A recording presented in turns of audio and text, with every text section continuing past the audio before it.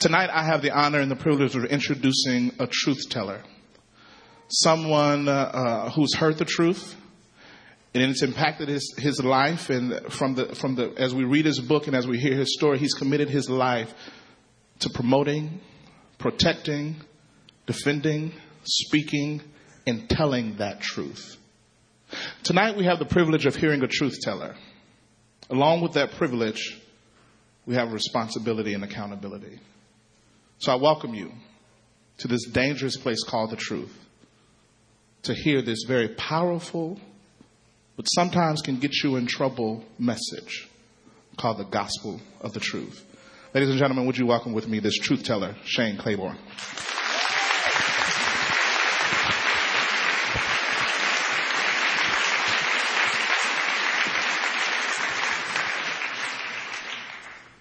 Well, it is good to be together. There's so much happening up in here. I just went down and there's all kinds of folks eating a meal downstairs. They're having church down there. We're having it up in here, right? Y'all having a good night? This is so nice. I'm from Philadelphia, but I've only been living there 10 years. I'm originally from East Tennessee, and I got to tell you, they're two different worlds. All right, like I can remember the first time that we brought my grandmother up to Philadelphia, and first of all, it was always a big debate whether it was a good idea to bring Mama up or not, and I always told my mom, I'm like, Mom, it's such a nice idea. She can come up, meet my neighbors, then she'll be able to sleep better. And my mom came up and she said, if your granny comes up here, she will never sleep again, son. And, but eventually we got to bring her up to Philly, and we're driving around North Philly, and the school was letting out, the Catholic school. And so my grandmother sees all the Catholic schoolgirls on the corner, and, they're all wearing uniforms, which we don't do that in Tennessee, and so she looks at me and she leans over and she goes, Shane, is that a gang? I like, no, Mama, those are Catholic schoolgirls. They won't hurt you. They won't hurt you. You see, we didn't have a lot of gangs or a lot of Catholics for that matter in East Tennessee. And I think that a part of what this Christian journey is about is not just having better vision, but having new eyes, and Jesus had a lot of things to say about, do you have the eyes to see? And at least for me, He's always testing our vision. He's seeing if we have the eyes to see truth. The idea is to see our neighbor differently. And, I want to show you one of those verses where I think Jesus has this beautiful imagination to see if we have the eyes to see. This is a verse I've thought a lot about this year, and it comes from the Gospel of Luke. And just to set the context a little bit, John the Baptist, Jesus' cousin, has gotten in a little bit of trouble, and so he got locked up from Herod. This is before Herod cuts his head off. But anyway, he's in prison, and he sends his disciples to see if Jesus is the one that they've been waiting for. So John's disciples are coming to ask if Jesus is the one that they've been waiting for. And his response is brilliant. So check this out. In Luke chapter 7, it says, when the men came to Jesus, they said, John the Baptist sent us to you to ask, are you the one who we've been waiting for, or should we expect somebody else? At that very time, Jesus cured many who had diseases, sicknesses, and evil spirits, and gave sight to many who were blind. So he replied to the messengers, go back and tell John what you see and what you hear. Isn't that awesome? I mean, here's Jesus, and he goes on to say, the blind receive sight, the lame walk, the lepers are cured, the dead are raised, and the good news is preached to the poor. But the beautiful thing is, here they are, they're like, Jesus, are you the one we've been waiting for? And Jesus just says, tell me what you see and tell me what you hear. I love it because I think there's this sense of mystery and this hope that you'll be able to see the trail of crumbs behind him, And Jesus is never one to be pimping out that he's the Son of God, And I like it because usually he just lives the beautiful mystery of who he is, and people start to discover it, And they're like, whoa, you're the Messiah. And most of the time Jesus is like, shh, don't go around telling everybody, you know. And I find that ironic that many of us in the evangelical church, we've been so forceful and aggressive to make sure that everybody sees who Jesus is. And yet, like, the question that I began to ask when I read this verse is, do we have the same integrity as a church that if someone came up and they said, are you Christians? Could we say, tell us what you see? And I think a lot of the Christianity that I grew up with, it didn't have much to show. It had a lot to say, you know, with our mouth. But I love when our brother Brennan Manning, he said, but the problem is that the biggest barrier to Christ has been Christians who shout so loudly with our mouths and live so ugly with our lives. And it's that which I think Gandhi knew when they asked Gandhi, they said, are you a Christian? And he would say, oh, I love Jesus. I just wish the Christians took him more seriously. You know, that we want a Christianity, though, today. I think so many of us in this room want a Christianity that looks more like Jesus. And a lot of what we've seen may not look like it. I don't know your experience with church, but this year, there was a study done all over the United States where the Barna Research Group asked people outside of Christianity, outside of the church, what are your perceptions of Christians? And what they found was so deeply disturbing. The number one perception of people outside the church is that Christians are anti-gay. That's number one. Number two is that we are judgmental. And number three is that we are hypocrites.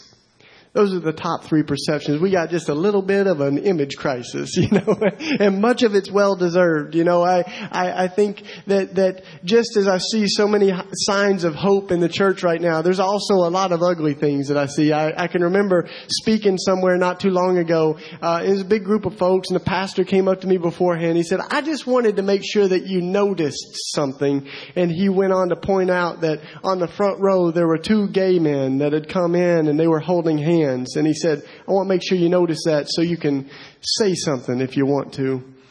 And I'm not sure exactly what he had in mind, you know. I told him, I said, well, maybe I could say that I'm glad they felt welcome in your church. But that wasn't what he had in mind, you know. And I said, in fact, if I were going to embarrass them, maybe I'd just keep rolling with it. And I'll tell everybody if they've been divorced or remarried to stand up, and we'll embarrass them too. And I said, in fact, next week you could put bouncers at the door and you could ask everybody as they're coming in, have you been prideful or greedy this week? And we'll just bounce them out of here, you know, and we'll be left with a much more manageable crowd, you know, maybe a dozen self-righteous people on the front row, and I'll tell them that if they manage to get in the building, they must all be liars and they can get on out too, you know. But sometimes I wonder what this whole thing is about. And you know, for me, I think I was raised learning to look at people, but not to look into people. You know, to see people's brokenness on the outside, but not to see people's beauty and image of God on the inside. And when I first moved up into North Philly, I had to get new eyes, you know, because I had grown up seeing, you know, judging so many people. And I can remember when we first moved into my neighborhood, there were a lot of difficult things. In our neighborhood, the pain is very visible. You know, I think in some other neighborhoods, it's more subtle. You know, we hide it better. But my neighborhood is just kind of like on your sleeve, you know. And one of the places that we would have to walk in order to go to the grocery store was we'd have to walk down Kensington Avenue, which is just filled with drug trafficking and prostitution. And one of the first days that we moved into the neighborhood, my housemate Michelle and I, we walked to the store to get bread. And I was propositioned by one of the women on the avenue, and she propositioned me as a prostitute, and I was feeling a little bit awkward, you know, and I just kind of went on to the store, and Michelle stayed to talk with her. And I bought our bread, and then we walked back to the house. And when we got back to the house, we noticed that the bag of bread I had gotten had a tear in the side, and all the bread had gotten stale. And I look at Michelle, and she's like, well, we'll just go back and trade it for a new loaf, you know. And the whole time I'm thinking, great. We're going to have to walk back down the Ave. And we do. We go back to the store. And as we pass by where that woman was, we notice that she's hunkered down in the alley and she's just kind of shivering in the cold. And we go and we get our bread and everything. And then we come back and Michelle and I know that we can't just pass by her, So we walk down in the alley and we bend down next to her and we ask her name. And we said, if you need a place to come back to, we've got a little house around the corner where you can get warm, you can get something to eat, and have somebody to talk to. And she jumps up and she follows us back to the house. We go back to the house. And as soon as she walks in the door, she just falls apart. She starts weeping and wailing. And Michelle's just rocking her like a little child. And as she sort of gathers herself, the weirdest thing happened. She looks up and she goes, "You guys are Christians, aren't you?" Now, that was a little shocking because we don't have a sign outside that says repent or burn. No crosses, nothing. And we're kind of like, yeah, we love Jesus. And she said, "I know you do because you kind of shine." And she said, "I used to shine like that too. I used to be so in love with God that I had this fire bursting out of me and I shined like the stars in the sky."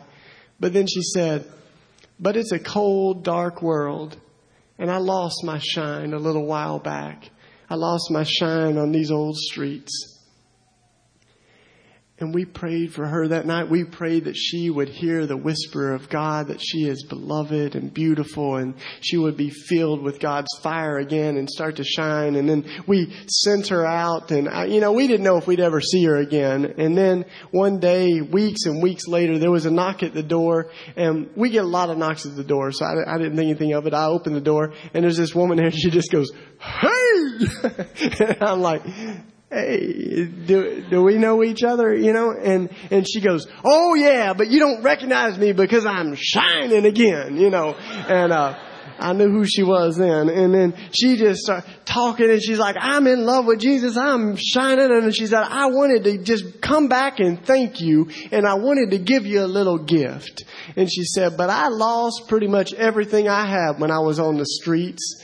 Except I smoked my cigarettes and I always collected my Marlboro miles from the sides of the cigarette boxes." And she said, "So hold on a minute." And she runs out to the car and she gets this box that's just bubbling over with Marlboro miles. And she goes, "They're yours." All right. Awesome. I'm not sure what to do with that. Get a bag or something. But I found that they actually make pretty good page markers for your Bible, but I actually think it's the best gift I've ever gotten, and that woman is alive again, and that's what God's so good at, isn't it? Is bringing us back to life. But I think it's so easy just to see each other on the outside. And I was telling my friend that story. I was like, this is beautiful. And he says, yeah. What's incredible about Jesus is he never talked to a prostitute. And I'm like, "Oh yeah, he did." And I start whipping my Bible out. I'm always ready for a little theological sparring, and I'm like, "Yeah, he does." And he's like, No, listen to me. Jesus didn't talk to a prostitute because he didn't see a prostitute. He saw a child that he was madly in love with. My buddy won the argument that day, but I wonder, what would the world look like if we were able to have the eyes of Jesus? It's such a beautiful thing that as they bring this woman caught in adultery out, and they bring her out and they're all ready to stone her, all these guys. And then Jesus comes into the middle of that and he goes, wait. Let the one who's without sin cast the first stone. You see, and then I think that he goes on and he goes, "Well, if you've called your neighbor rock a fool, you're a murderer. If you've looked at someone lustfully, you're guilty of adultery. You see, we're all adulterers, we're all murderers, and none of us is beyond the grace of God." And that's the good news. That's why it's so confusing to me how we get this sense that the church has got to be a place that looks like we have it all together. One of my brothers said, I would be fine going to church as long as we put a billboard outside that said, "Let's pretend." friend, because he said it doesn't feel like you can be real. And yet the church has got to be a place where you can stand up and go, hey, I am a wretched sinner. And everybody will go, amen. And you're all so beautiful, And I think all of us need to be reminded of that. But I'm not sure how we get the idea that we should have it all together. That we should have it all. We should have it all figured out. The church is a place for wounded people. And in the scripture, I think, there's this beautiful place where Jesus says it's not the healthy who need a doctor, but the sick. And isn't that good news to all of us? Isn't that good news to all of us? Bono, the great theologian, he said, I used to read the Bible and it disturbed me that it was filled with hustlers and murderers and liars and cowards. He said, that used to disturb me. But he said, now I find it a great source of comfort, because we can see ourselves in there, in that story, that this is a story for people that are messed up. I think of David. We know David as a man after God's own heart, but you read the Bible and the brother breaks almost every command in 2 chapters, he lusts, he commits adultery, he murders the woman's husband to cover it up, and yet he's not beyond God's grace. Or I think of Saul of Tarsus, this man who by every definition was a terrorist and went door to door trying to kill these followers of Jesus. And yet, as he's killing this young man named Stephen, it's an incredible story. The first Christian martyr, as he's overseeing the killing of Stephen, Stephen cries out, Father, forgive him, for he doesn't know what he's doing. Don't hold this against him. It's crazy, He had heard that before, but he gives that cry of grace. And I don't think it's a coincidence that the next chapter is about Saul's conversion as he becomes an extremist for grace. He writes about God's grace and he says, I'm the chief of sinners because he was, and it's through our wounds that we are made to be healers. One of my buddies is a pastor, an urban youth pastor, and he's got a lot of tough kids. And he says, every year I take these kids on the retreat. And he says, I'm not sure why we do it sometimes, but we take them this fancy retreat where they got all kinds of big music and bands and speakers and everything. And he said, but the craziest thing happened. He said, this last year, he said, one of my kids, one of the toughest kids, came to Jesus, and he said, and I thought back about it, and he said, here's what happened. On the way to the retreat, he said, we had a flat tire in the van, and it was one of those things that just kept getting worse. He's like, we had a flat tire, so I get out and start changing the tire. I figure out that the spare tire doesn't match the tire, and then it starts raining, and he's like, everything just kept getting worse and worse, and finally he said, I just lost it. I went off the hook and started kicking the van and cussing at it. And he said, all my kids are sitting inside looking at me, kicking the van and cussing. And he said, and finally we called AAA, whatever, we got it all figured out. He said, I got back in the van and I just looked at the kids and I said, shut up. I don't want to hear a word. And they drove on to that retreat. And he said, and that night, one of those kids, he came to Jesus and he said, I asked him, was it the band? Was it the speaker? He said, no, it was when you were kicking the van and cussing at it. I thought if Jesus can save you, he can sure enough save me, We have a God that's big, a God that's beautiful. And I think as we get the sense of God's grace, we can't help but see that every human being is better than the worst things we do. We're better than the worst things that we do.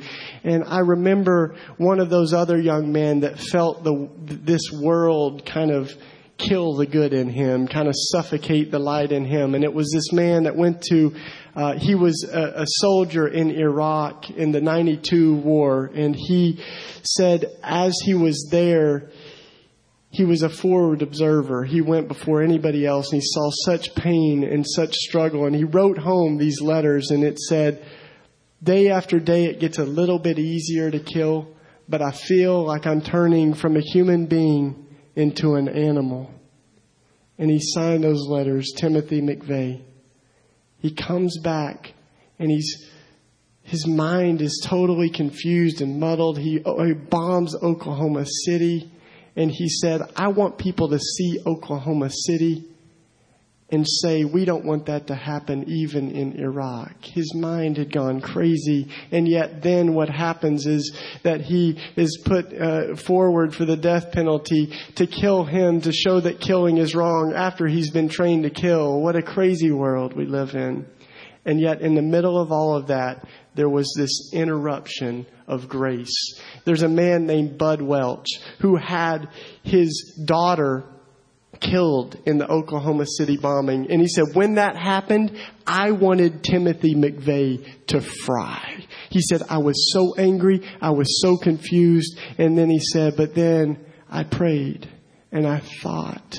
And he said, and then I wrote Timothy McVeigh's family, and he went and he met with them. And he said, in that moment, there was this sense of reconciliation where he began to see that Timothy McVeigh was somebody's son. And he said, in that moment, I have never felt closer to God than when I was there. And he became one of the most outspoken opponents of the death penalty, even up to the very moment that Timothy McVeigh was killed. It's those interruptions of grace that I think are so beautiful. And as many of you know, as I saw what was happening after September 11th, I ended up going over to Iraq with a group of people who wanted to interrupt the violence that was happening in our world with grace. And we went over there and we met with families, and we lived in Baghdad during the bombing. And there's this one worship service that I will never forget.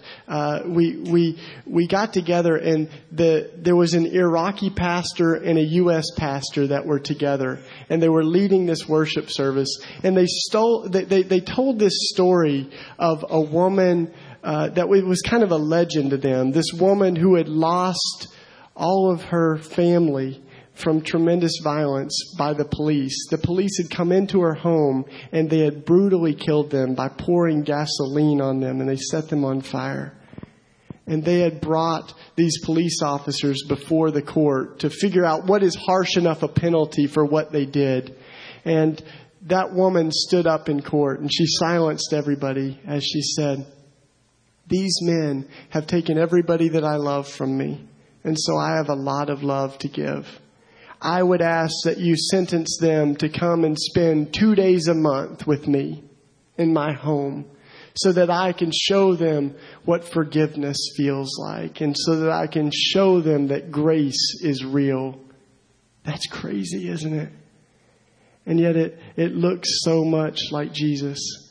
I think of our brother James, as he was being killed. He was one of those martyrs, and as he was being killed, he witnessed to the executioner, and he told the executioner that he was loved by God and that Jesus died for him.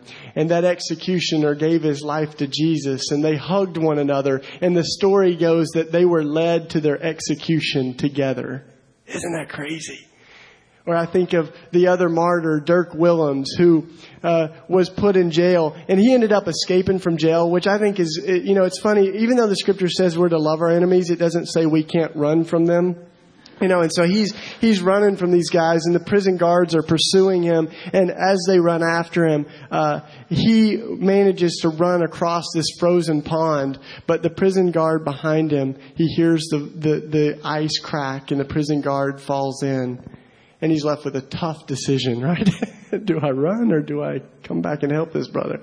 He goes back on the ice, reaches down and lifts the guy out of the ice, only to be led back to jail and killed. But what about the witness of God's love and grace? What about the story that prison guard has? And I think of Jesus as he's being led to his execution. It's so hard for us to get this idea of grace, because Peter, even up at the last moment, he's been learning from Jesus for a while now, and he picks up his sword and pulls off, cuts off the servant's ear. And I think, oh man, Jesus must have been really discouraged at that point, and because Jesus' response is is so beautiful. I think if ever there was a case for just war, Peter had it, right? To protect the innocent. And yet, Jesus scolds him. And he says, if you pick up the sword, we'll die by the sword. Enough of this. I could have called down legions of angels. And then he puts that guy's ear back on. That's awesome. And what about the story of that servant? What about the story of grace? Even as Jesus is led like a lamb to the slaughter.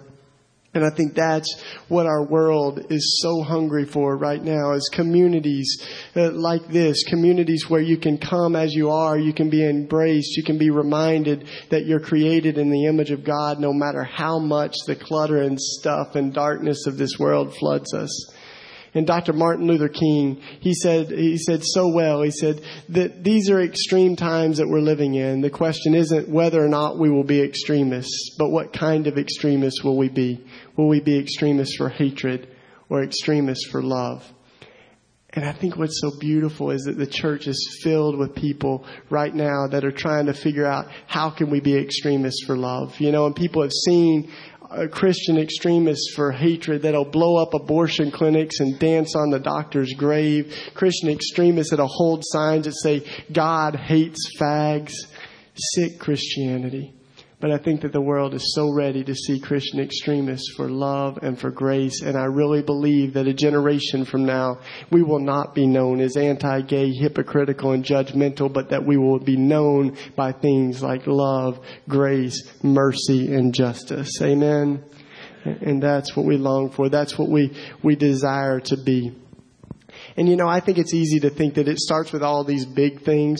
But the beautiful thing is, I think that grace and mercy start with the little things. Mother Teresa, who's been a great teacher of mine, she said, we can do no great things, but only small things with great love. It's not how much you do, but how much love you put into every act. And they said, how did you manage to lift 50,000 people off the streets of Calcutta? And she said, I started with one.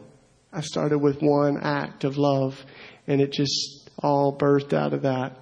And there's a beautiful story. When I go to speak, I stay in people's homes every chance I get. I don't like those hotels too much. I like to stay with families, And I guess the secret is, sometimes people think that's sacrificial, but when you stay in people's homes, people spoil you, And also, there's this sense too that if some congregation is going to invite me to speak and they can't find somebody to take care of me, then they're probably not ready for me to talk, because I talk about hospitality and so this one community that I stayed with when I was traveling, they had all kinds of people in and out of their house, and I ended up staying there. And I said, "Tell me your story." And they did. They said, we were pretty lonely. This husband and wife. They said we were pretty lonely. We had bought into kind of the American dream, to move out and live on our own. But we found it very empty and very lonely.